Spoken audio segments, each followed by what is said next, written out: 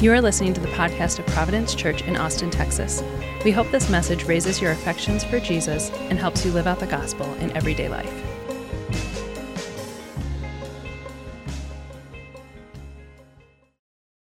A little bit about myself. I am from the great state of Colorado, born and raised in Denver. Anyone from Colorado here? Oh yeah, let's go. I bleed orange and blue. They say God is a Broncos fan, and we know because the sunsets are orange and blue, so I don't care if you are a Dallas Cowboys fan. God is a Broncos fan. I'm just kidding. I was born and raised there. I met my beautiful wife, Christine, in seminary in Massachusetts, and I went to seminary at Gordon Conwell Seminary. Got married in 2013 and moved to Austin for a youth pastor position and was a youth pastor for 7 years. And as we moved to Austin and got married, in our first month of marriage, we did the most Austin thing you can think of, which is we got a dog. And we got a Shiba Inu. If you guys don't know what that is, that's the Doge dog. So we have one of those. Every time we walk in the domain, like, he's a popular dog. Everyone wants to take pictures of him. And then we have two boys, Isaiah and Ezekiel.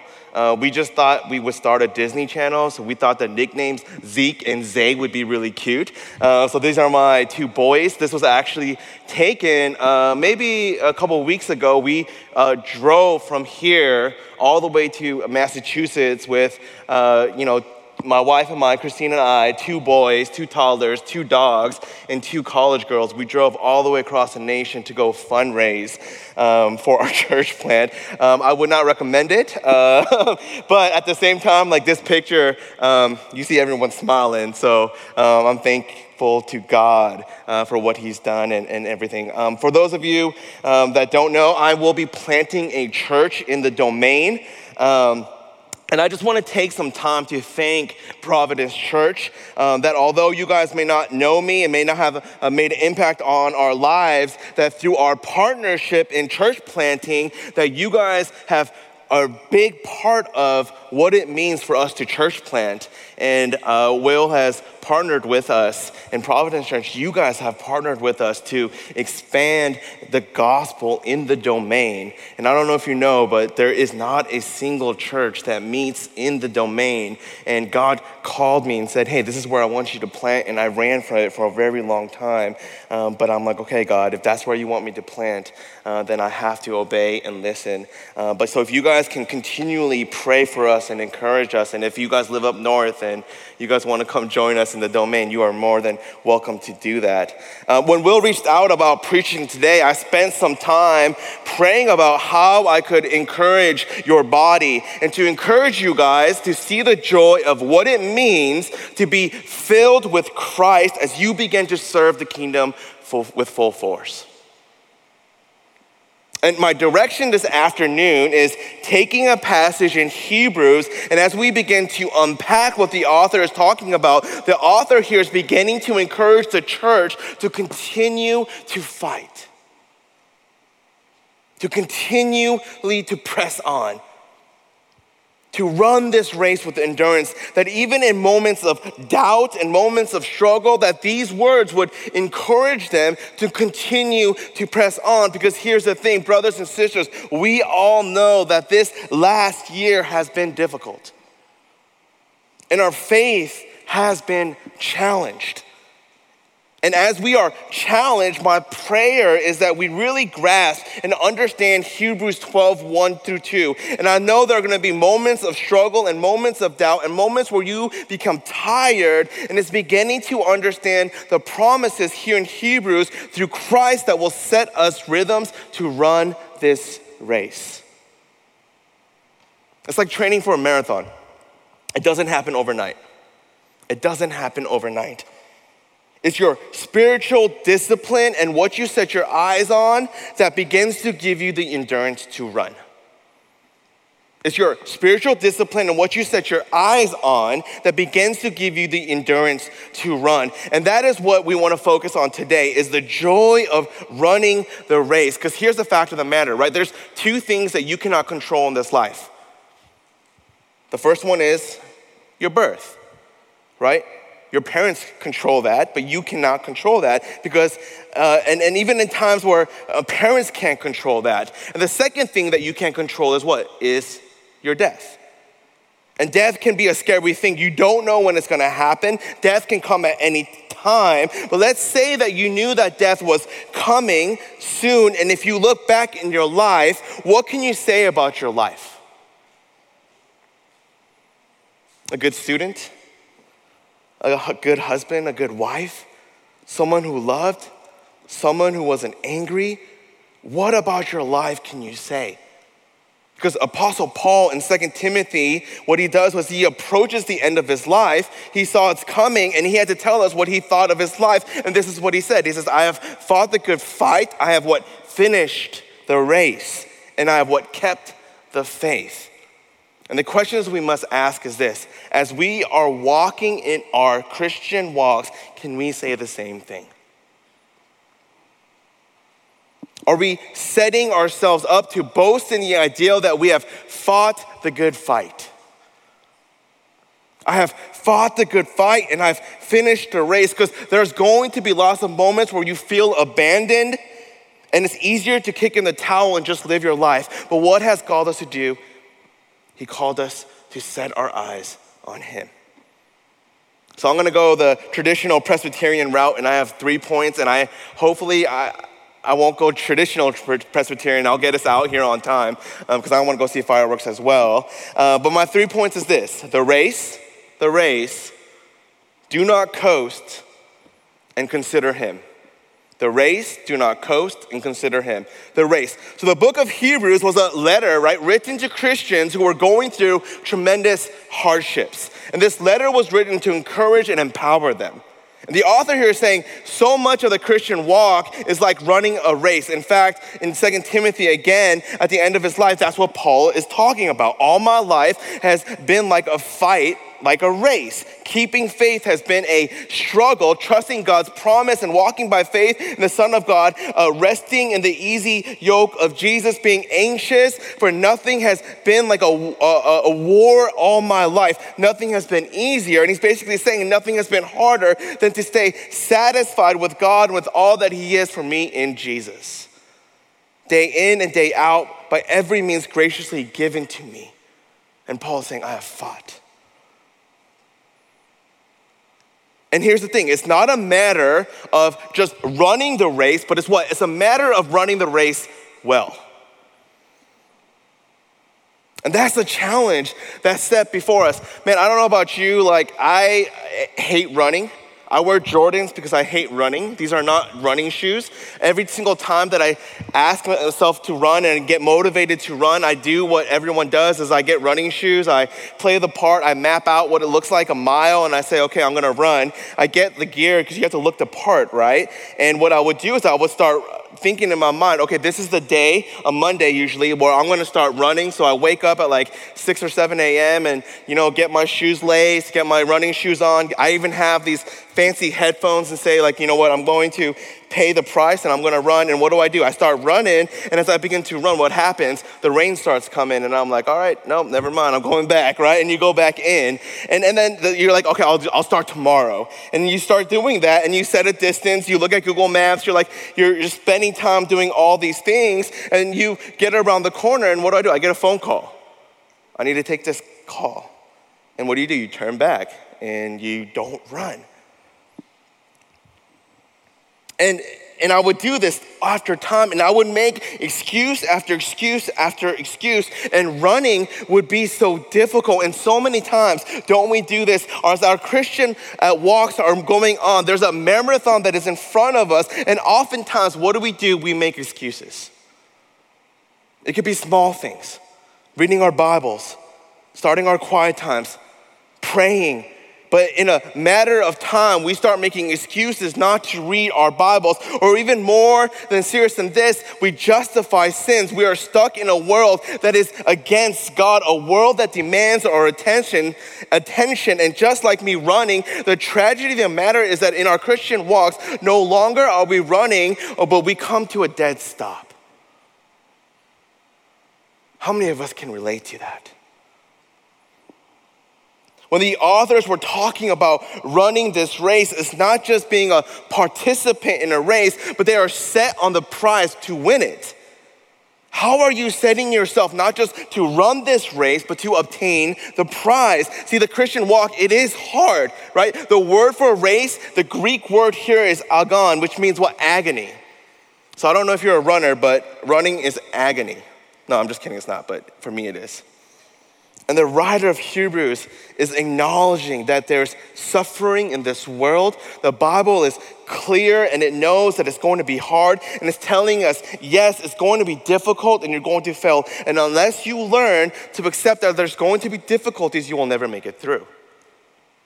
And this is the situation these Christians have gone into. They are tired. Hebrews 10, verses 32 to 33 says this. It says, recall the former days when after you were enlightened, you endured a hard struggle and you had compassion on your prisoners. And then it goes on and it says, though by this time you ought to be teachers, you need someone to teach you again. And here's a real talk. If you are training for a marathon, you cannot neglect training.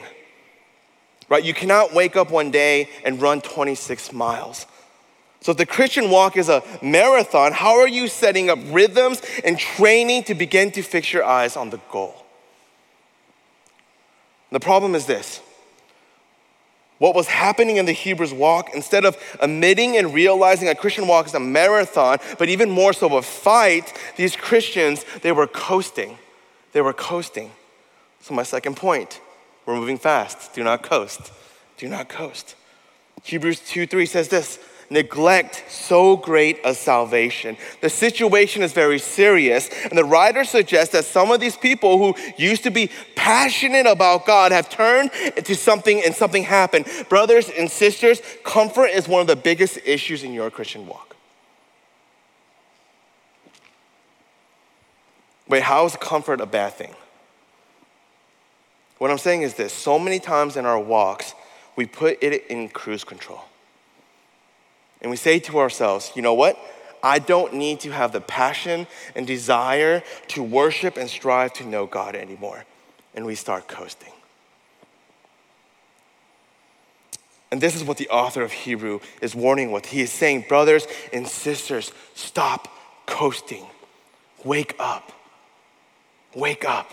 Every day of your life is a fight. Hebrews 3:12, take care, brethren. It says, that is, fight the fight, run the race, lest there be in any of you an evil of unbelief leading you to fall away from the living God. And then he goes on to talk about what the heroes of faith, saying, look, here are the people that didn't give up, that didn't give in. They said, I'm going to fight and press on, and even when things don't make sense. And finally, the author begins in Hebrews 12 and further, and he says, lift your drooping hands and strengthen your weak knees and make straight path for your feet so what is lame may not be put out of joint, but rather be healed. And it says, pursue peace with all men and the holiness without which no one will see the Lord. And he's saying, fight, fight, fight, run, run, run, pursue, pursue, pursue. There's a reminder that the author in Hebrews is saying, press on, Christians. Don't become lazy, don't become stagnant, but keep going. Because here's the thing. There's a theologian that once said that endurance trumps zeal every time. Endurance trumps zeal every time. And what this means, zeal is passion. Now, passion isn't bad, but rather than passion being able to endure and go the distance, that is a true statement of someone who knows Jesus. And I can be a testimony to this.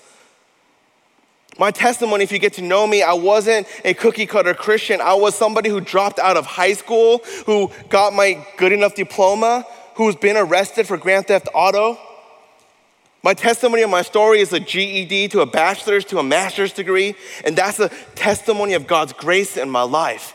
But the one thing that was constant in my life as I was going in and out of jail and I was doing all these different things was a persistent prayer of my mother, who would be on her knees every single morning saying, deliver my son. And it's the very reason why I'm standing here today. There's an endurance. The Christian walk isn't a sprint, but a marathon. Now, you're probably sitting here saying to yourself, man, I got it, right? I need to set up for endurance, need to keep pressing on. But you may ask yourself the question, how am I supposed to do this? Because the real easy way for us to answer this is just to, try harder. Are you telling me, Pastor, just to try harder? What about that? Is the gospel, I just need to read and pray, and you think about these moralistic things that you think that you need to do to be a better Christian. And yes, those things are good, but I don't think that's what the author is trying to say, that we need to try harder. He's saying take away anything that is useless and distracts you, the weight that you don't need, that hinders you to see what the ultimate thing for you to keep your eyes on the prize. Just like we sang. What in your life has distracted you to set your eyes on the prize? C.S. Lewis, who's a theologian and author who wrote the Chronicles of Narnia, once wrote this, and this is a famous quote.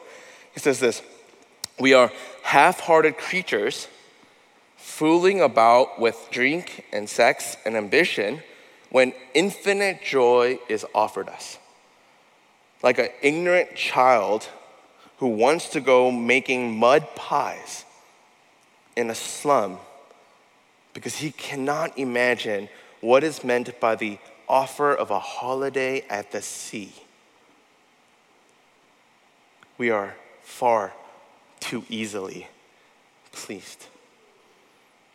If God is who the Bible says he is, and if he is all-powerful, all-loving, and all-knowing, if all these things created for his glory and all these things worship him for his glory, then here's the thing. In our pursuit of God, anything less than us giving him our entire being would come short.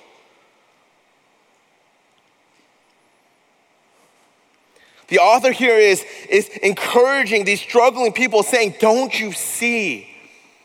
For us to really run this race, we have to lay aside everything. Not just the bad things, but even the things that we consider to be good. That we have to lay aside every weight. And he says, do not get hindered by anything less than your ultimate good. Saying, yes, I am sure it's great and fun to play in the mud. Right? Even as adults, maybe not now because I'm wearing Jordans, but even as adults, how much of us would love to go outside and play in the mud and make mud pies? But don't you know, the more we lay things aside and live in the glory of God, we have a feast or a holiday at the sea when we fix our eyes on Christ. Don't settle. Don't settle. Do not fall for comfort. Do not be satisfied. Do not coast, but seek the promises that God gives us when we seek him, the fullness of setting our eyes on the prize, that we have endurance even in times of struggle and difficulty, that we have never-ending spring that keeps us running this race. Don't go back to moralism, but go and fix your eyes on Christ, who's endured. We're so comfortable that we don't want to run this marathon. We are so comfortable that the reality of waging war against what this world stands is not our priority. And I have to ask yourself, am I going to fight, and fix my eyes on Christ? But here's the thing.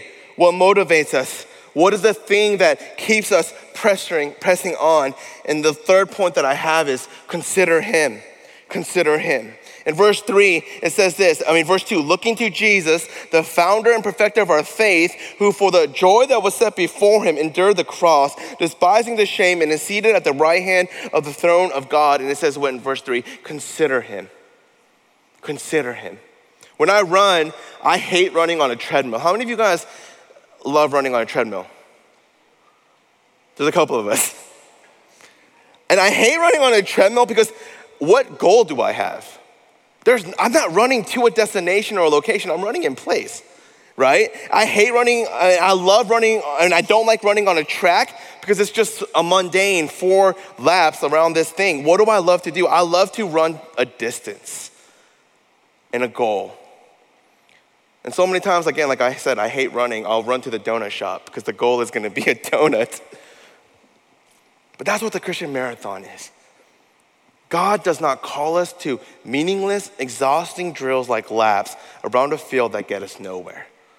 He calls us to a race that has a great goal and all kinds of powerful incentives along the way. And there are 3 practical things that the Hebrew author calls us to do, right? Number 1 is look back to the witnesses. Look back to the witnesses. The first motivation to run the race and fight the fight for holiness and love is found in verse 1. Since we are surrounded by what's a great crowd of a witness, as we run this race, there's a big dense of crowd of saints pressing in on the track, and that's the heroes of faith. Here are people that are cheering us all along the way. There are motivation for us to run. In fact, scripture is about these people. It's not so much they are watching us, but to say they are near enough for us to watch them. And while we run, they are cheering us on.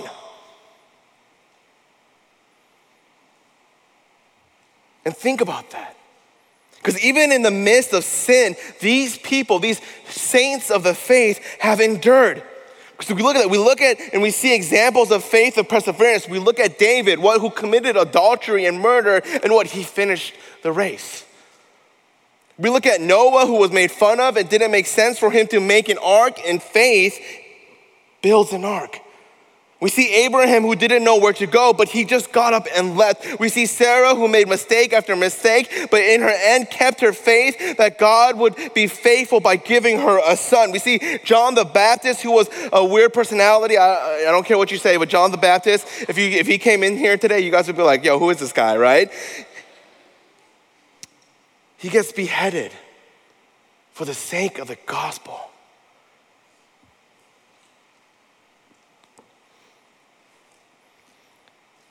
These saints who continually press on. Don't we see that? And here's the other thing. Don't we have one another? That we begin to trust our fellow and brothers and sisters to keep pressing on. My prayer is this, that as we plant in Domain, my prayer is that Will give me a phone call about what Providence Church is doing about spreading the gospel and pushing back darkness. And because of that there will be a day when I am discouraged planting in Domain, but my soul will be filled by knowing what you as a church, Providence Church, have set your eyes on to keep pressing on. And let that be encouragement for my soul. We have one another. You guys are a community with a mission mindset to spread the gospel, and love of Jesus is set on your hearts, that would be the thing that you remind one another daily of. What's the second thing that motivates us? Is that there's a hope for something that is better. If you run a marathon, there's a joy of the finish line, realizing that there's something better around the corner. And as we are looking at the heroes of faith, I keep saying this, but these are people are heroes of the faith because they realize that God has something better and bigger in store for them. That they had faith that God will provide Jesus. They didn't receive the promise, but they knew that God would deliver. So have motivation to finish the race, because here's something better. We are sojourners. No matter what we go through here on earth, we realize that there's great joy in heaven for us, waiting for us for eternity. Keep on looking at that reality. We as God's people do not think about eternity. Be a people, be a church that has eternity on your mind.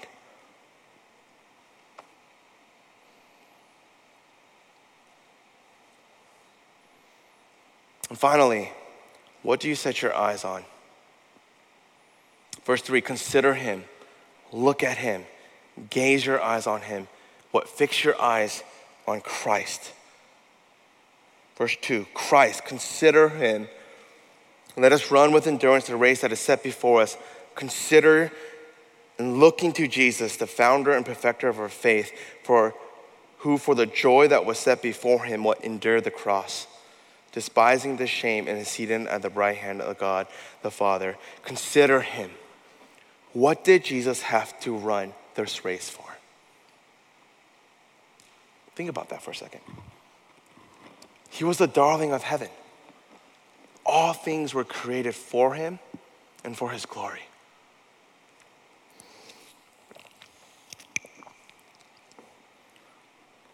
What was he running for, and what was his prize?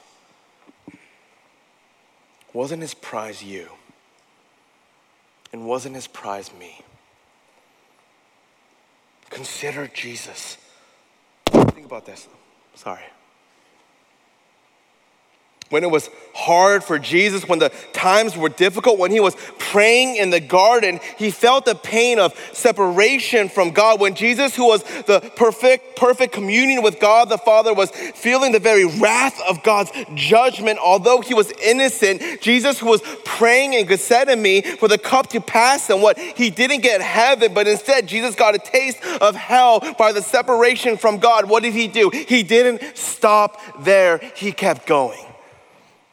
And when Jesus was betrayed by Judas, when the one he trusted, the one who loved him, betrayed him, what did Jesus do? He didn't stop there. He kept going. When Jesus was being spat on and beaten, when he was mocked and tortured by the religious leaders, he didn't stop. He kept going. And when Jesus was on trial and he was innocent and the whole world was screaming, crucify him, he didn't stop. He kept going. And after he was whipped and beaten and mocked, they took a crown of thorns on his head and put it on his head. They took a cross and made him carry it.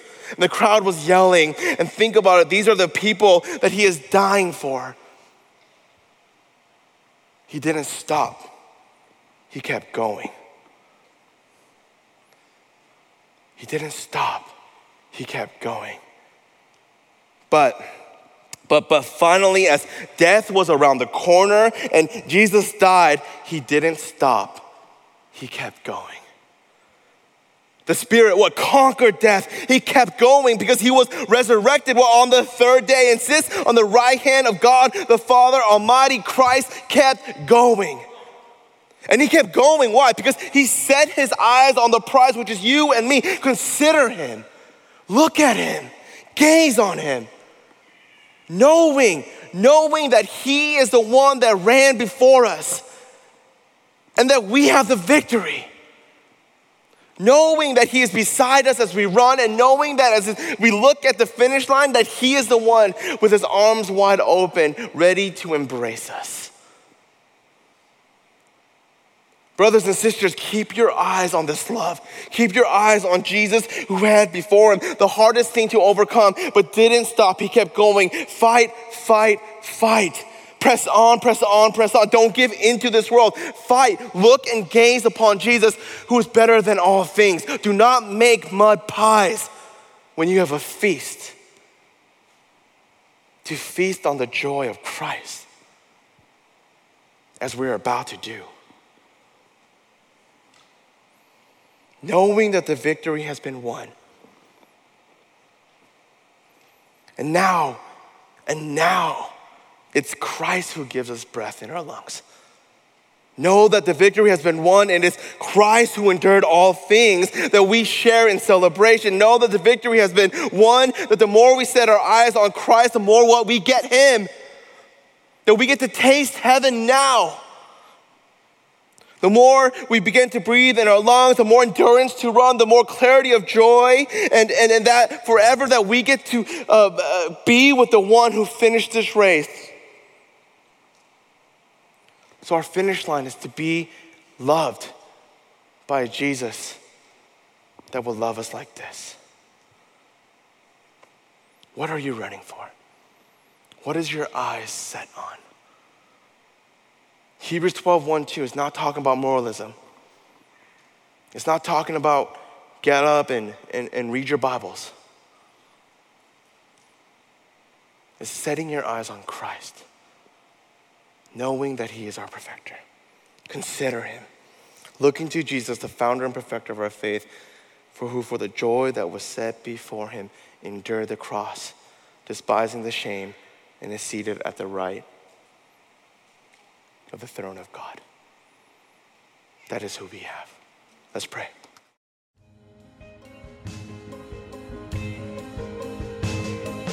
Thanks for listening to the podcast of Providence Church. For more resources and info, visit us online at www.providenceaustin.com.